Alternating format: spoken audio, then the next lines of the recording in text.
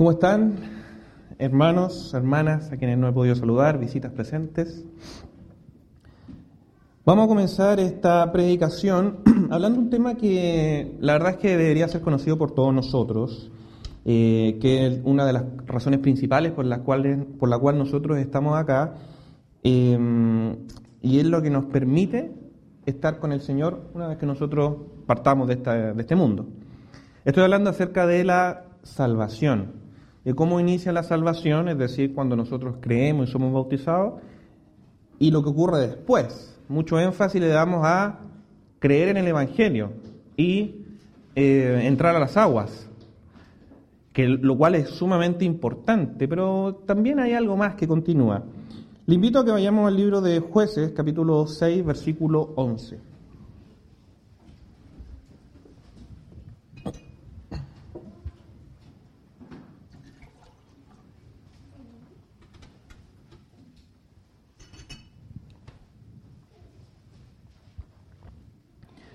Jueces 6, 11, dice lo siguiente: y vino el ángel de Jehová y se sentó debajo de la encina que está en Ofra, la cual era de Joás Abieserita, y su hijo Gedeón estaba sacudiendo el trigo en el lagar, para esconderlo de los madianitas. Y el ángel de Jehová se le apareció y le dijo: Jehová está contigo, varón esforzado y valiente. Y Gedeón le respondió: Señor mío, si Jehová está con nosotros, ¿por qué nos ha sobrevenido todo esto? ¿Y dónde están todas sus maravillas que nuestros padres nos han contado, diciendo: ¿No nos sacó Jehová de Egipto? Y ahora Jehová nos ha desamparado y nos ha entregado en manos de los madianitas. Y mirándole Jehová le dijo: Ve con esta tu fuerza y salvarás a Israel de la mano de los madianitas. ¿No te envío yo?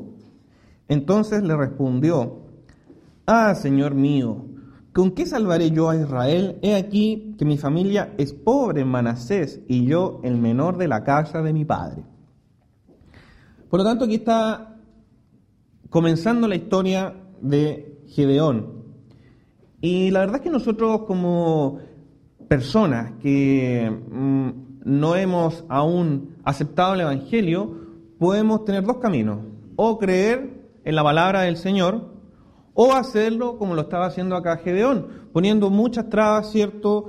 ¿Y por qué la salvación? ¿Dónde están las guerras en el mundo? ¿Y por qué hay muchos niños que pasan hambre y tanta injusticia? Entonces, ¿por qué la salvación? Y lo frenamos ahí. Y no nos bautizamos. Y no creemos en nada, digamos, porque el Señor es injusto y qué sé yo. Entonces, podemos partir como Gedeón, que por cierto no es la historia final de Gedeón. No terminó así Gedeón. Pero él empezó a poner muchas trabas, muy parecido como lo hizo Moisés, ¿cierto? Cuando el Señor le dice: haz esto y que soy yo, además soy un poco más tartamudo, por lo tanto no me utilices a mí. Por lo tanto, los que estamos acá, en su mayoría, no hemos partido como Gedeón, sino que creímos en el Evangelio. Creemos que el Señor es nuestro Salvador. Por lo tanto, nosotros hemos aceptado la salvación que el Señor nos da. Hagamos un breve repaso acerca de en qué consiste esta salvación. Le invito a que vayamos al libro de 2 de Corintios, capítulo 5.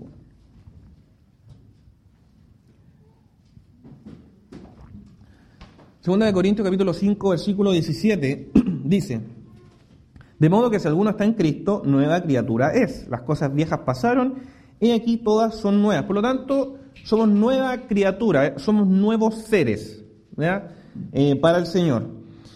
Primera de Pedro 1, el 18 y 19 dice: sabiendo que fuiste rescatado de vuestra vana manera de vivir, la cual recibiste de vuestros padres, no son cosas corruptibles como oro o plata, sino con la sangre preciosa de Cristo, como de un cordero sin mancha y sin contaminación. Por lo tanto, además de ser nuevas criaturas, hemos sido comprados, ¿cierto? O redimidos.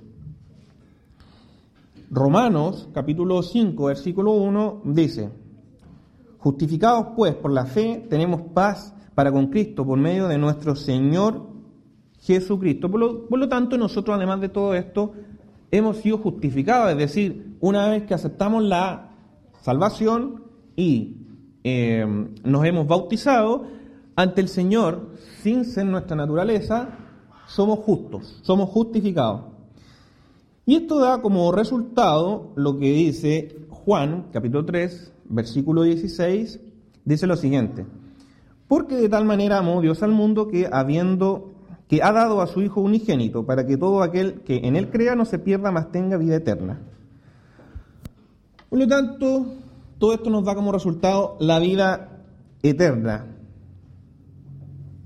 Uno no hace las cosas por nada, digamos, y el Señor tampoco nos dice a nosotros que hagamos las cosas por nada. Por lo tanto, una vez que nosotros nos hemos bautizado, obtenemos la vida eterna en ese momento, sí. Pero a cualquier evento, o sea, pase lo que pase, yo tengo la vida eterna, porque hay algunas personas que dicen, ¿sabe qué? Si usted se bautizó y el Señor le dio esa salvación a usted y Él dijo que usted es una nueva criatura, usted nunca se va a perder y la salvación la va a obtener per se, pase lo que pase. Pero ¿es tan así eso? ¿Qué pasa si un hermano se va de acá de la iglesia? ¿O está teniendo un comportamiento que no corresponde? ¿Va a tener igual la salvación? Porque es una nueva criatura, por cierto. Veamos lo que dice el libro de Mateo. Le invito a que vayamos al libro de Mateo, capítulo 7. Mateo, capítulo 7. Este es un texto muy conocido que dice lo siguiente, en el 21. No todo el que me dice, Señor, Señor, entrará en el reino de los cielos, sino el que hace la voluntad de mi Padre que está en los cielos. Muchos me dirán en aquel día, Señor, Señor, ¿no profetizamos en tu nombre? Y en tu nombre echamos fuera demonios, y en tu nombre hicimos muchos milagros. Entonces les declararé, nunca os conocí, apartados de mí, hacedores de maldad. Normalmente nosotros pensamos que solamente las personas que están nombradas en este texto son aquellos que poco más pertenecen a otra religión, o una religión donde hay un pastor que lo único que quiere es plata u otras cosas, menos la salvación. Pero dice que estas personas acá profetizaron en el nombre del Señor. Dice además que echaron fuera demonios. O sea, algún poder tenían, ¿cierto? Que el Señor le entregaba. Y además dice que hicieron milagros, o sea, sucedieron cosas por la voluntad del Señor. Puede ser que las personas que aparecen acá también sean de las que hablamos delante, que eran personas de otras religiones, con doctrinas erradas, qué sé yo, pero ¿no será también que habían algunos que, así como nosotros, creyeron en el Señor e hicieron muchas cosas buenas? A lo mejor también estuvieron parados en un púlpito, así como lo estoy yo, y muchos otros hermanos acá en la iglesia, acá adelante enseñando, y después mueren, ¿cierto? Porque todos vamos a morir. Y uno va a la presencia del Señor y Él dice, no te conocí nunca. Por lo tanto, la salvación está, la salvación el Señor nos la quita. Pero hay algo que nosotros no hacemos y que es mantener esta salvación para que no nos pase lo que les pasó a estas personas o lo que eventualmente les va a pasar a estas personas. Entonces, cae la pregunta, ¿qué hago? ¿Qué hago para mantener esta salvación que el Señor me da? ¿Qué hago para no perderla? ¿Trabajar en la iglesia? Podría ser la respuesta más lógica. Lucas, capítulo 17, versículo 10, me esboza una respuesta a esa pregunta. Y dice, así también vosotros, cuando hayáis hecho todo lo que os ha sido ordenado, decid, siervos inútiles somos, pues lo que debíamos hacer, hicimos. Esto me recuerda cuando era niño y me sacaba buenas notas en la escuela.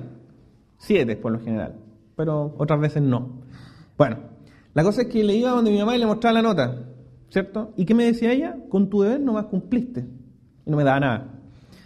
Pero cuando me sacaba una mala nota, ahí sí me daba algo, ¿cierto?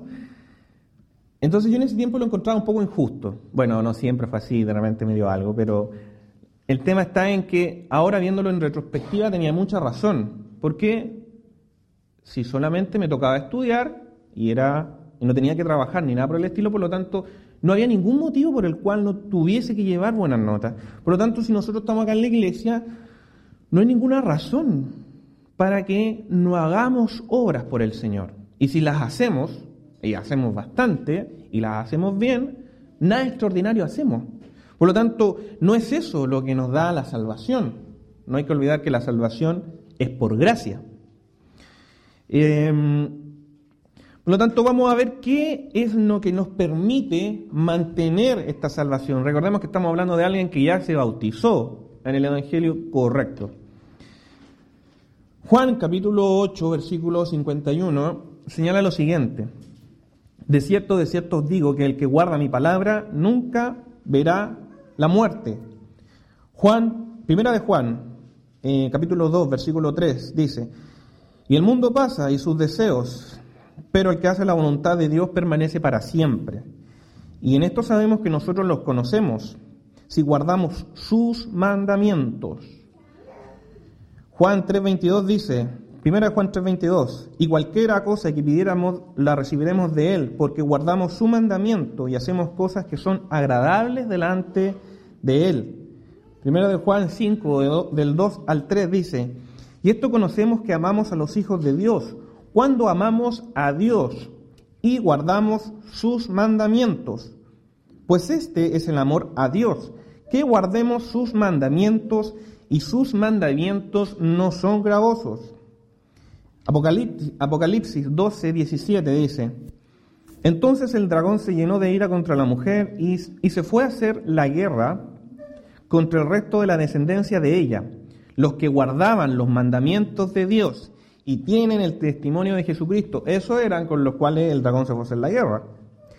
Apocalipsis 14:12 dice, y esta es la paciencia de los santos, los que guardan los mandamientos de Dios. Por lo tanto, se nos va repitiendo constantemente guardar los mandamientos del Señor, guardarlos. Si usted los guarda, se salva. Si no los guarda, no se va a salvar. Por lo tanto, el tema no está en hacer obras, lo cual es importante, pero eso no nos mantiene nuestra salvación. Lo que nos mantiene la salvación es guardar los mandamientos, porque si hago cosas en la iglesia, pero no guardo los mandamientos del Señor, estoy haciendo una teleserie, sencillamente.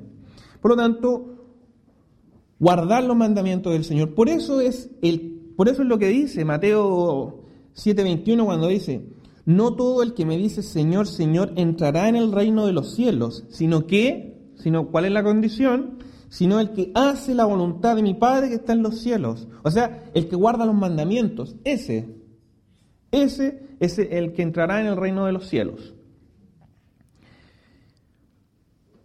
Por lo tanto, ya sabemos que el punto clave acá es mantener lo que el Señor nos dice, ¿cierto? Hacer la voluntad. Esa es la palabra, esa es la frase. Hacer la voluntad del Señor. Bueno, ya que lo sabemos, ¿cierto? Es fácil. Yo de repente escucho a hermanos que dicen, oiga, ser cristiano es sumamente sencillo, ¿cierto? Es fácil. La verdad es que no requiere mayor complejidad. El Evangelio del Señor, la verdad es que no es complicado. Creer que Jesús es nuestro Salvador y hacer las cosas que nos señala en las Escrituras no parece algo tan difícil de entender. No es difícil de entender, pero es difícil de hacer. Yo soy un convencido de que los hermanos cuando pecamos, ¿cierto? No lo hacemos por desconocimiento, sino que lo hacemos porque queremos hacerlo sencillamente. Bueno, entonces es fácil mantener la salvación. Mateo 16:24 me dice lo siguiente. Entonces dijo Jesús a sus discípulos, si alguien quiere venir en pos de mí, niéguese a sí mismo, tome su cruz y sígame. Romanos 8:18 dice, pues tengo por cierto que las aflicciones del tiempo presente no son comparables con la gloria venidera, que en nosotros ha de manifestarse. O sea, me dice primero que agarre mi cruz, y ahora me dice que las aflicciones que voy a tener ahora, ¿cierto?, no son comparables. Mateo 7:14 dice, Porque estrecha es la puerta y angosta el camino que lleva a la vida, y pocos son los que la hallan. Y Juan 16:33 dice, en el mundo tendréis aflicciones, pero confiad que yo he venido al mundo. Por lo tanto, según estos textos, ¿cierto? Tomar nuestra cruz, las aflicciones que vamos a recibir, según Romanos, hay una puerta que es estrecha, y en este mundo vamos a tener aflicciones, dice Juan. Por lo tanto, fácil no es. Sencillo no es. Ojalá que todos los que estamos acá, cuando nos llegue la hora y estemos en la presencia del Señor, seamos todos salvos, ¿cierto? Ojalá que así sea. No lo sé. Ese es mi deseo, pero no lo sé. Y según lo que dice la Escritura, no existe mucha probabilidad de que eso sea si es que yo no guardo los mandamientos del Señor. Porque la clave está en guardarlos, no está en venir a la iglesia. La iglesia es parte de eso. Les invito a que vayamos al libro de Mateo, capítulo 10.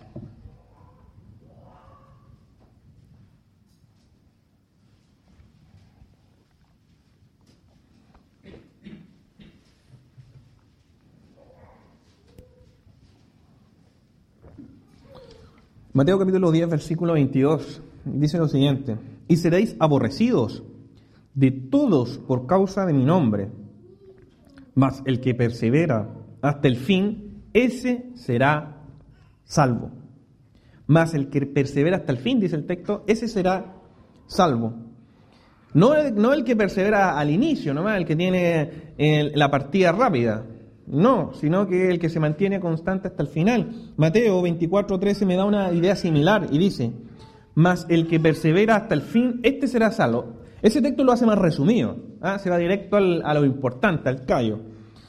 Mas el que persevera hasta el fin. Ahora, hay una diferencia entre perseverar y no pecar. Son cosas distintas, ¿cierto? Por nuestra naturaleza humana, eventualmente vamos a pecar. Somos nuevas criaturas, no nos tenemos que bautizar de nuevo. Pero perseverar es mantenerse constante en la fe. Y si se cae, se para otra vez y sigue caminando. Por lo tanto, la clave está aquí en perseverar. El Señor no nos colocó aquí una condición realmente de otro mundo. Porque si no hubiese dicho, el que no peca más, ese será salvo, estamos perdidos. Nos vamos todos para casa mejor y se terminó esto. Sino que dice, peca, perfecto, arrepiéntese y vuelva a comenzar. Persevere.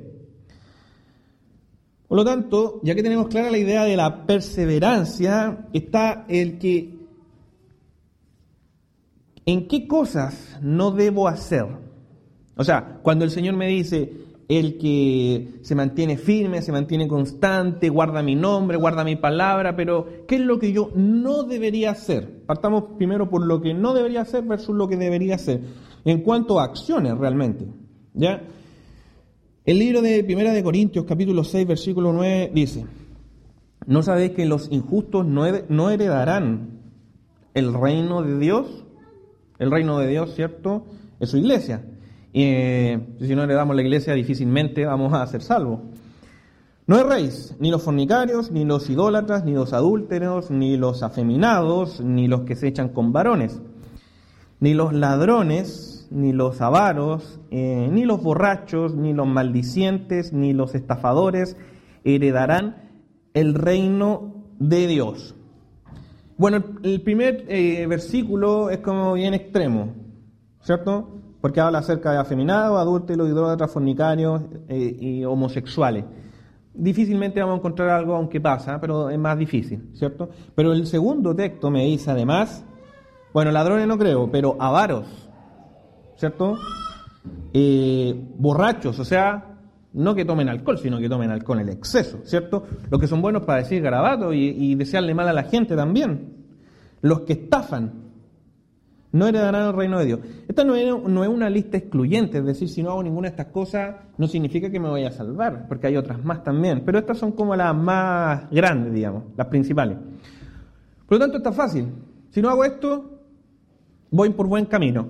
Entonces, si yo veo esta lista larga de cosas que no debería hacer, debería esperar una lista mucho más larga de lo que sí debería hacer. ¿Bien?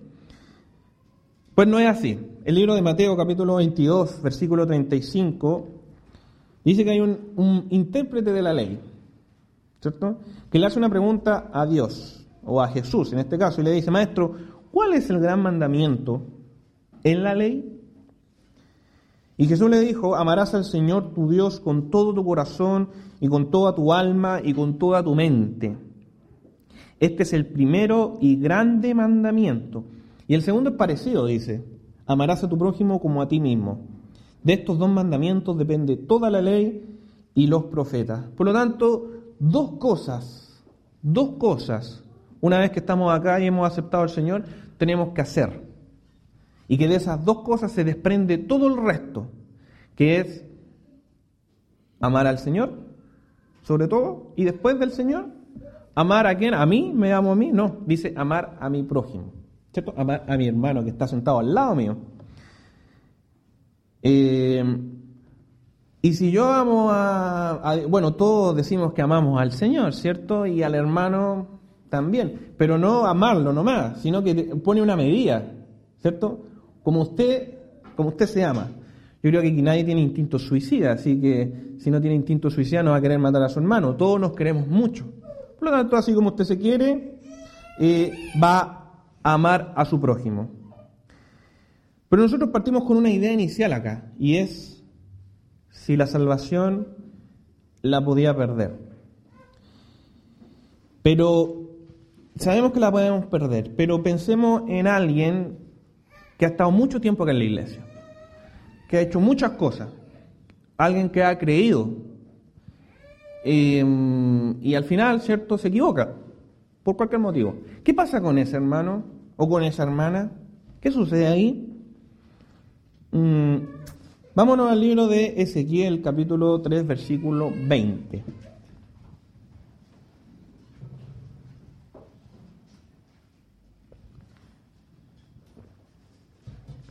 Ezequiel capítulo 3, versículo 20 dice: Cuando amonesta al profeta Ezequiel, si el justo se apartare de su justicia, de su justicia, dice, e hiciere maldad, y pusiere yo tropiezo delante de él morirá, porque tú no lo amonestaste, en su pecado morirá, y sus justicias que había hecho no vendrán en memoria, pero su sangre demandaré de tu mano. El mismo libro, en el capítulo 33, me vuelve a repetir esta idea, 33:13, y dice: Cuando yo dijere al justo, de cierto vivirás, y él confiado en su justicia hiciere iniquidad, todas sus justicias no serán recordadas, sino que morirá por su iniquidad que hizo. O sea, usted va a ser salvo, dice. Acá no está hablando acerca de la salvación que nosotros conocemos, pero quiero rescatar la idea que da acá. Y dice, si usted creyó, ¿cierto?, e hizo cosas buenas, pero al final hizo una mala y murió justo en esa condición, sencillamente perdió. Y todo lo que hizo para atrás no lo voy a tener en cuenta, no va a ser recordado, porque usted terminó sus días en esta condición. Por lo tanto, no nos sirve nada una vida de 30 años en la iglesia y al final, ¿cierto?, hacemos algo que no corresponde, perdemos la salvación. O sea, la salvación es tan importante y es tan importante mantenerla que en la quemada, como dice el dicho, puedo perderla. O sea, al final puedo perderla igual y no me sirvió de nada todo el esfuerzo, entre comillas, que yo hice.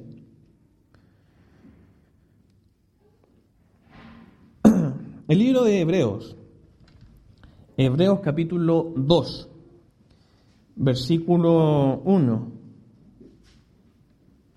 dice lo siguiente: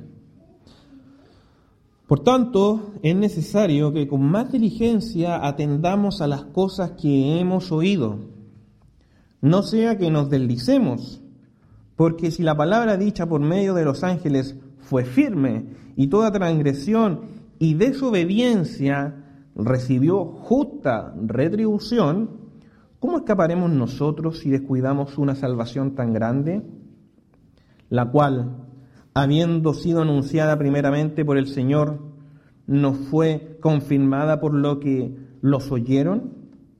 O sea, si a los ángeles en el 2 se equivocaron y recibieron su justa retribución o su justo castigo en español, ¿cómo escaparemos nosotros, dice, si descuidamos una salvación tan grande como esta? Hay muchos ejemplos que podemos tener en nuestra vida cotidiana acerca de los descuidos que podemos tener. En el trabajo pensamos que, no sé, somos indispensables, que la empresa, si yo no voy, va a colapsar y qué sé yo. Y después llega fin de mes, llego, chao. Tenemos a otra persona. Y perdí sencillamente por descuidar el trabajo. ¿Cuántas veces ha pasado eso? ¿Cierto? Por confiarnos. A los que están pololeando, los que están en los que estamos casados, digamos, también. No, si mi polola me entiende, o mi pololo me entiende también, yo voy a hacer esto, qué sé yo, no los veo, no le digo nada, no te digo te quiero, chao, me encontré a otra persona. Y perdimos nomás. Por lo tanto, no nos durmamos, ¿cierto?, en los laureles, pensando que porque hemos creído en el Señor y pensando que porque venimos a la iglesia el día domingo, vamos a ser salvos. Eso no nos garantiza nada. Eso no, solamente nos da la entrada inicial. Pero también viene un trabajo de nuestra parte de mantener, ¿cierto? De mantener la salvación. Recordemos lo que decía Corintios cuando dice, ¿no sabéis que los injustos, o sea, los que no son justos, no heredarán el reino de los cielos? Y empieza a hablar de los afeminados y de los idólatras y qué sé yo. ¿Y qué sería peor? ¿Qué sería peor que perder la salvación al final de nuestra vida como cristianos? ¿Cierto? ¿Qué sería peor que eso? Sería peor que perderla por un pecado insignificante. Todos los pecados, ¿cierto?, tienen su grado de importancia, pero hay algunos que son más graves que otros en el sentido de las consecuencias que dan. ¿Y qué pasa si es un pecado pequeño? Es como alguien que lo despiden de su trabajo porque, no sé, porque se robó la tinta de la impresora, por ejemplo, una tinta que vale, no sé, 5,000 pesos. O sea, yo nunca desearía hacer algo así, pero si a uno lo echan del trabajo por robarse una tinta, mejor que lo echen por robarse 100 millones, por ejemplo. No sé, ahí tiene sentido la estafa, de alguna forma. Hubo mucho riesgo, pero también el riesgo de robar era alto. Pero por algo pequeño, por ejemplo, ¿vale la pena? Porque usted se enojó con su jefe, ¿cierto? Y le dijo alguna cosa que, chao. Le faltó el respeto, por ejemplo, no sé. Y lo echan de su trabajo. ¿Vale la pena perder el trabajo por eso? Y acá en la iglesia, ¿vale la pena perder nuestra salvación por cosas pequeñas? No sé, pues como por ejemplo, que una hermana o un hermano o un grupo de hermanas o un grupo de hermanos, ¿cierto?, no hacen lo que a mí me gustaría que hicieran, por partir por ahí, o no adoran como a mí me gustaría que adoraran, o no consideran lo que yo digo, y empezamos a tener fricciones entre nosotros, y al final eso puede terminar en cualquier cosa. ¿Vale la pena eso? O porque me enojé con alguien, ¿vale la pena perder la salvación por cosas como esas que se pueden solucionar muy fácilmente conversando? Y al final, ¿en qué puede terminar eso? En que me voy, ¿cierto? Me voy de la iglesia. La verdad es que yo pienso que no. Yo pensaría que no. Somos personas acá. O sea, los problemas que tenemos acá los va a encontrar en otro lado igual, ¿ya? El tema es que cuando se vaya y vaya a otro lugar no los va a conocer aún, pero eventualmente los va a tener. Por lo tanto, ¿vale la pena por eso? ¿Vale la pena porque le da flojera levantarse el día domingo y asistir y adorar a su Dios como corresponde? ¿Y venir cuando se le ocurre? ¿Y por eso perdemos nuestra salvación? Existen otras cosas más, no ofrendar, por ejemplo, y guardarme mi dinero, ¿cierto? También. Por lo tanto, no perdamos la salvación cuando ya la tenemos en la mano. O sea, no lo hagamos. Vayamos a un ejemplo para graficar todo esto que hemos hablado, que está en el libro de Génesis, capítulo 19. Invito a que vayamos ahí.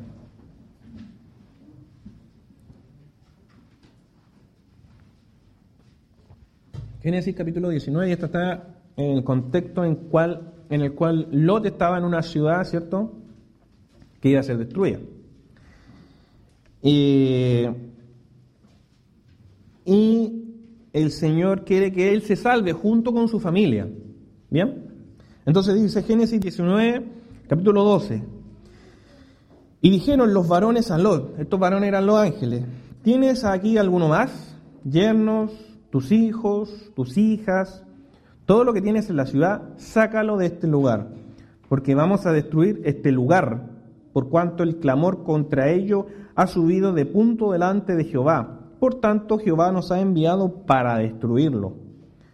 Entonces salió Lot y habló con a sus yernos, los que habían de tomar sus hijas, y les dijo: levantaos, salid de este lugar, porque Jehová va a destruir esta ciudad. Más pareció a sus yernos como que se burlaba. En el 15 dice: y al rayar el alba, los ángeles daban prisa a Lot, diciendo: levántate, toma a tu mujer y a tus hijos que se hallan aquí, para que no perezcan en el castigo de la ciudad. El 16. Y deteniéndose él, los varones asieron de su mano, y de la mano de su mujer, y de la mano de sus dos hijas, según la misericordia de Jehová para con él. Y lo sacaron y lo pusieron fuera de la ciudad.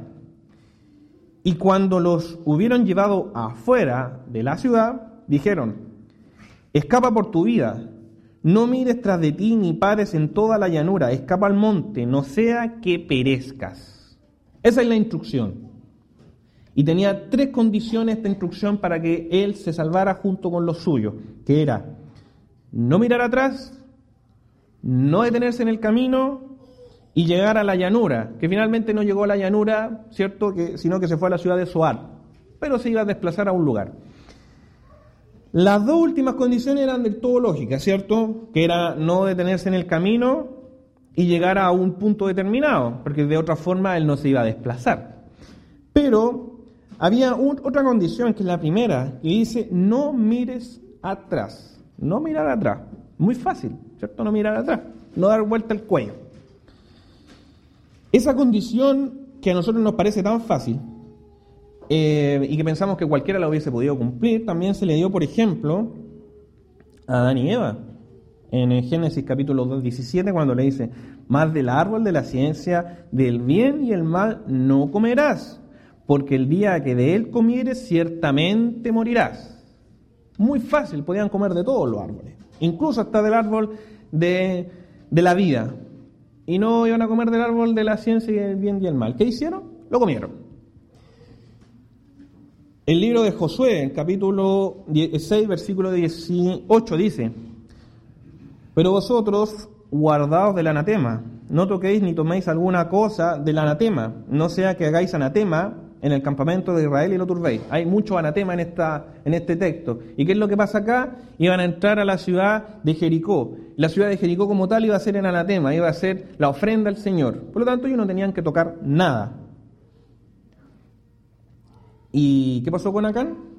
¿Cierto? Después ellos fueron a otra guerra, la perdieron. ¿Y qué pasó? Que había uno que había sacado las cosas, Acán, ¿cierto? Tomó un manto babilónico y otras cosas más, las escondió debajo de su tienda y las tenía guardadas. Descubrieron eso, lo mataron a él y a su familia. Por lo tanto, en las dos, en Génesis y en Josué, al igual que en Génesis otra vez con la historia de Lot, era sumamente sencilla la condición, ¿cierto? No mires atrás, no te comas no se coman la fruta de ese árbol, no tomes nada de esa ciudad, etcétera. Pero resulta que nadie le hizo caso. ¿Qué dice en el mismo Génesis que estamos leyendo? En la historia de Lot, en el versículo 24. Entonces Jehová hizo llover sobre Sodoma y sobre Gomorra. No fue agua precisamente, sino que azufre y fuego de parte de Jehová desde los cielos. Y destruyó las ciudades y toda aquella llanura con todos los moradores de aquellas ciudades y el fruto de la tierra. Y entonces la mujer de Lot miró atrás, a espaldas de él, y se volvió estatua de sal. ¿Ya? Era como una historia esta, como uno ya sabía cómo iba a terminar al final, realmente. O sea, la mujer mira. ¿Por qué miró? ¿Qué le dio por mirar? Vaya a saber uno qué fue, ¿cierto?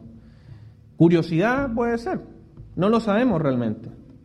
Pero este no es solamente un tema de mujer, porque también vimos que Acán, ¿cierto? Y Adán y Eva, los dos, también no cumplieron con una condición sumamente sencilla, sumamente sencilla. Por lo tanto, a nosotros, ¿cuál es la condición que se nos dice para mantener nuestra salvación? Ame al Señor, ¿cierto?, sobre todas las cosas, y a su prójimo como usted mismo. Dos condiciones, ¿cierto?, sumamente sencillas, sumamente fáciles de entender, y yo creo personalmente que también fáciles de ejecutar. ¿Y las hacemos? No siempre las hacemos, hermano. Por lo tanto, cuando el texto dice, no todo el que me dice Señor, Señor entrará en el reino de los cielos, sino el que hace la voluntad de mi Padre que está en el cielo. Hagamos la voluntad de nuestro Padre que está en el cielo para mantener nuestra salvación. Muchas gracias por su atención.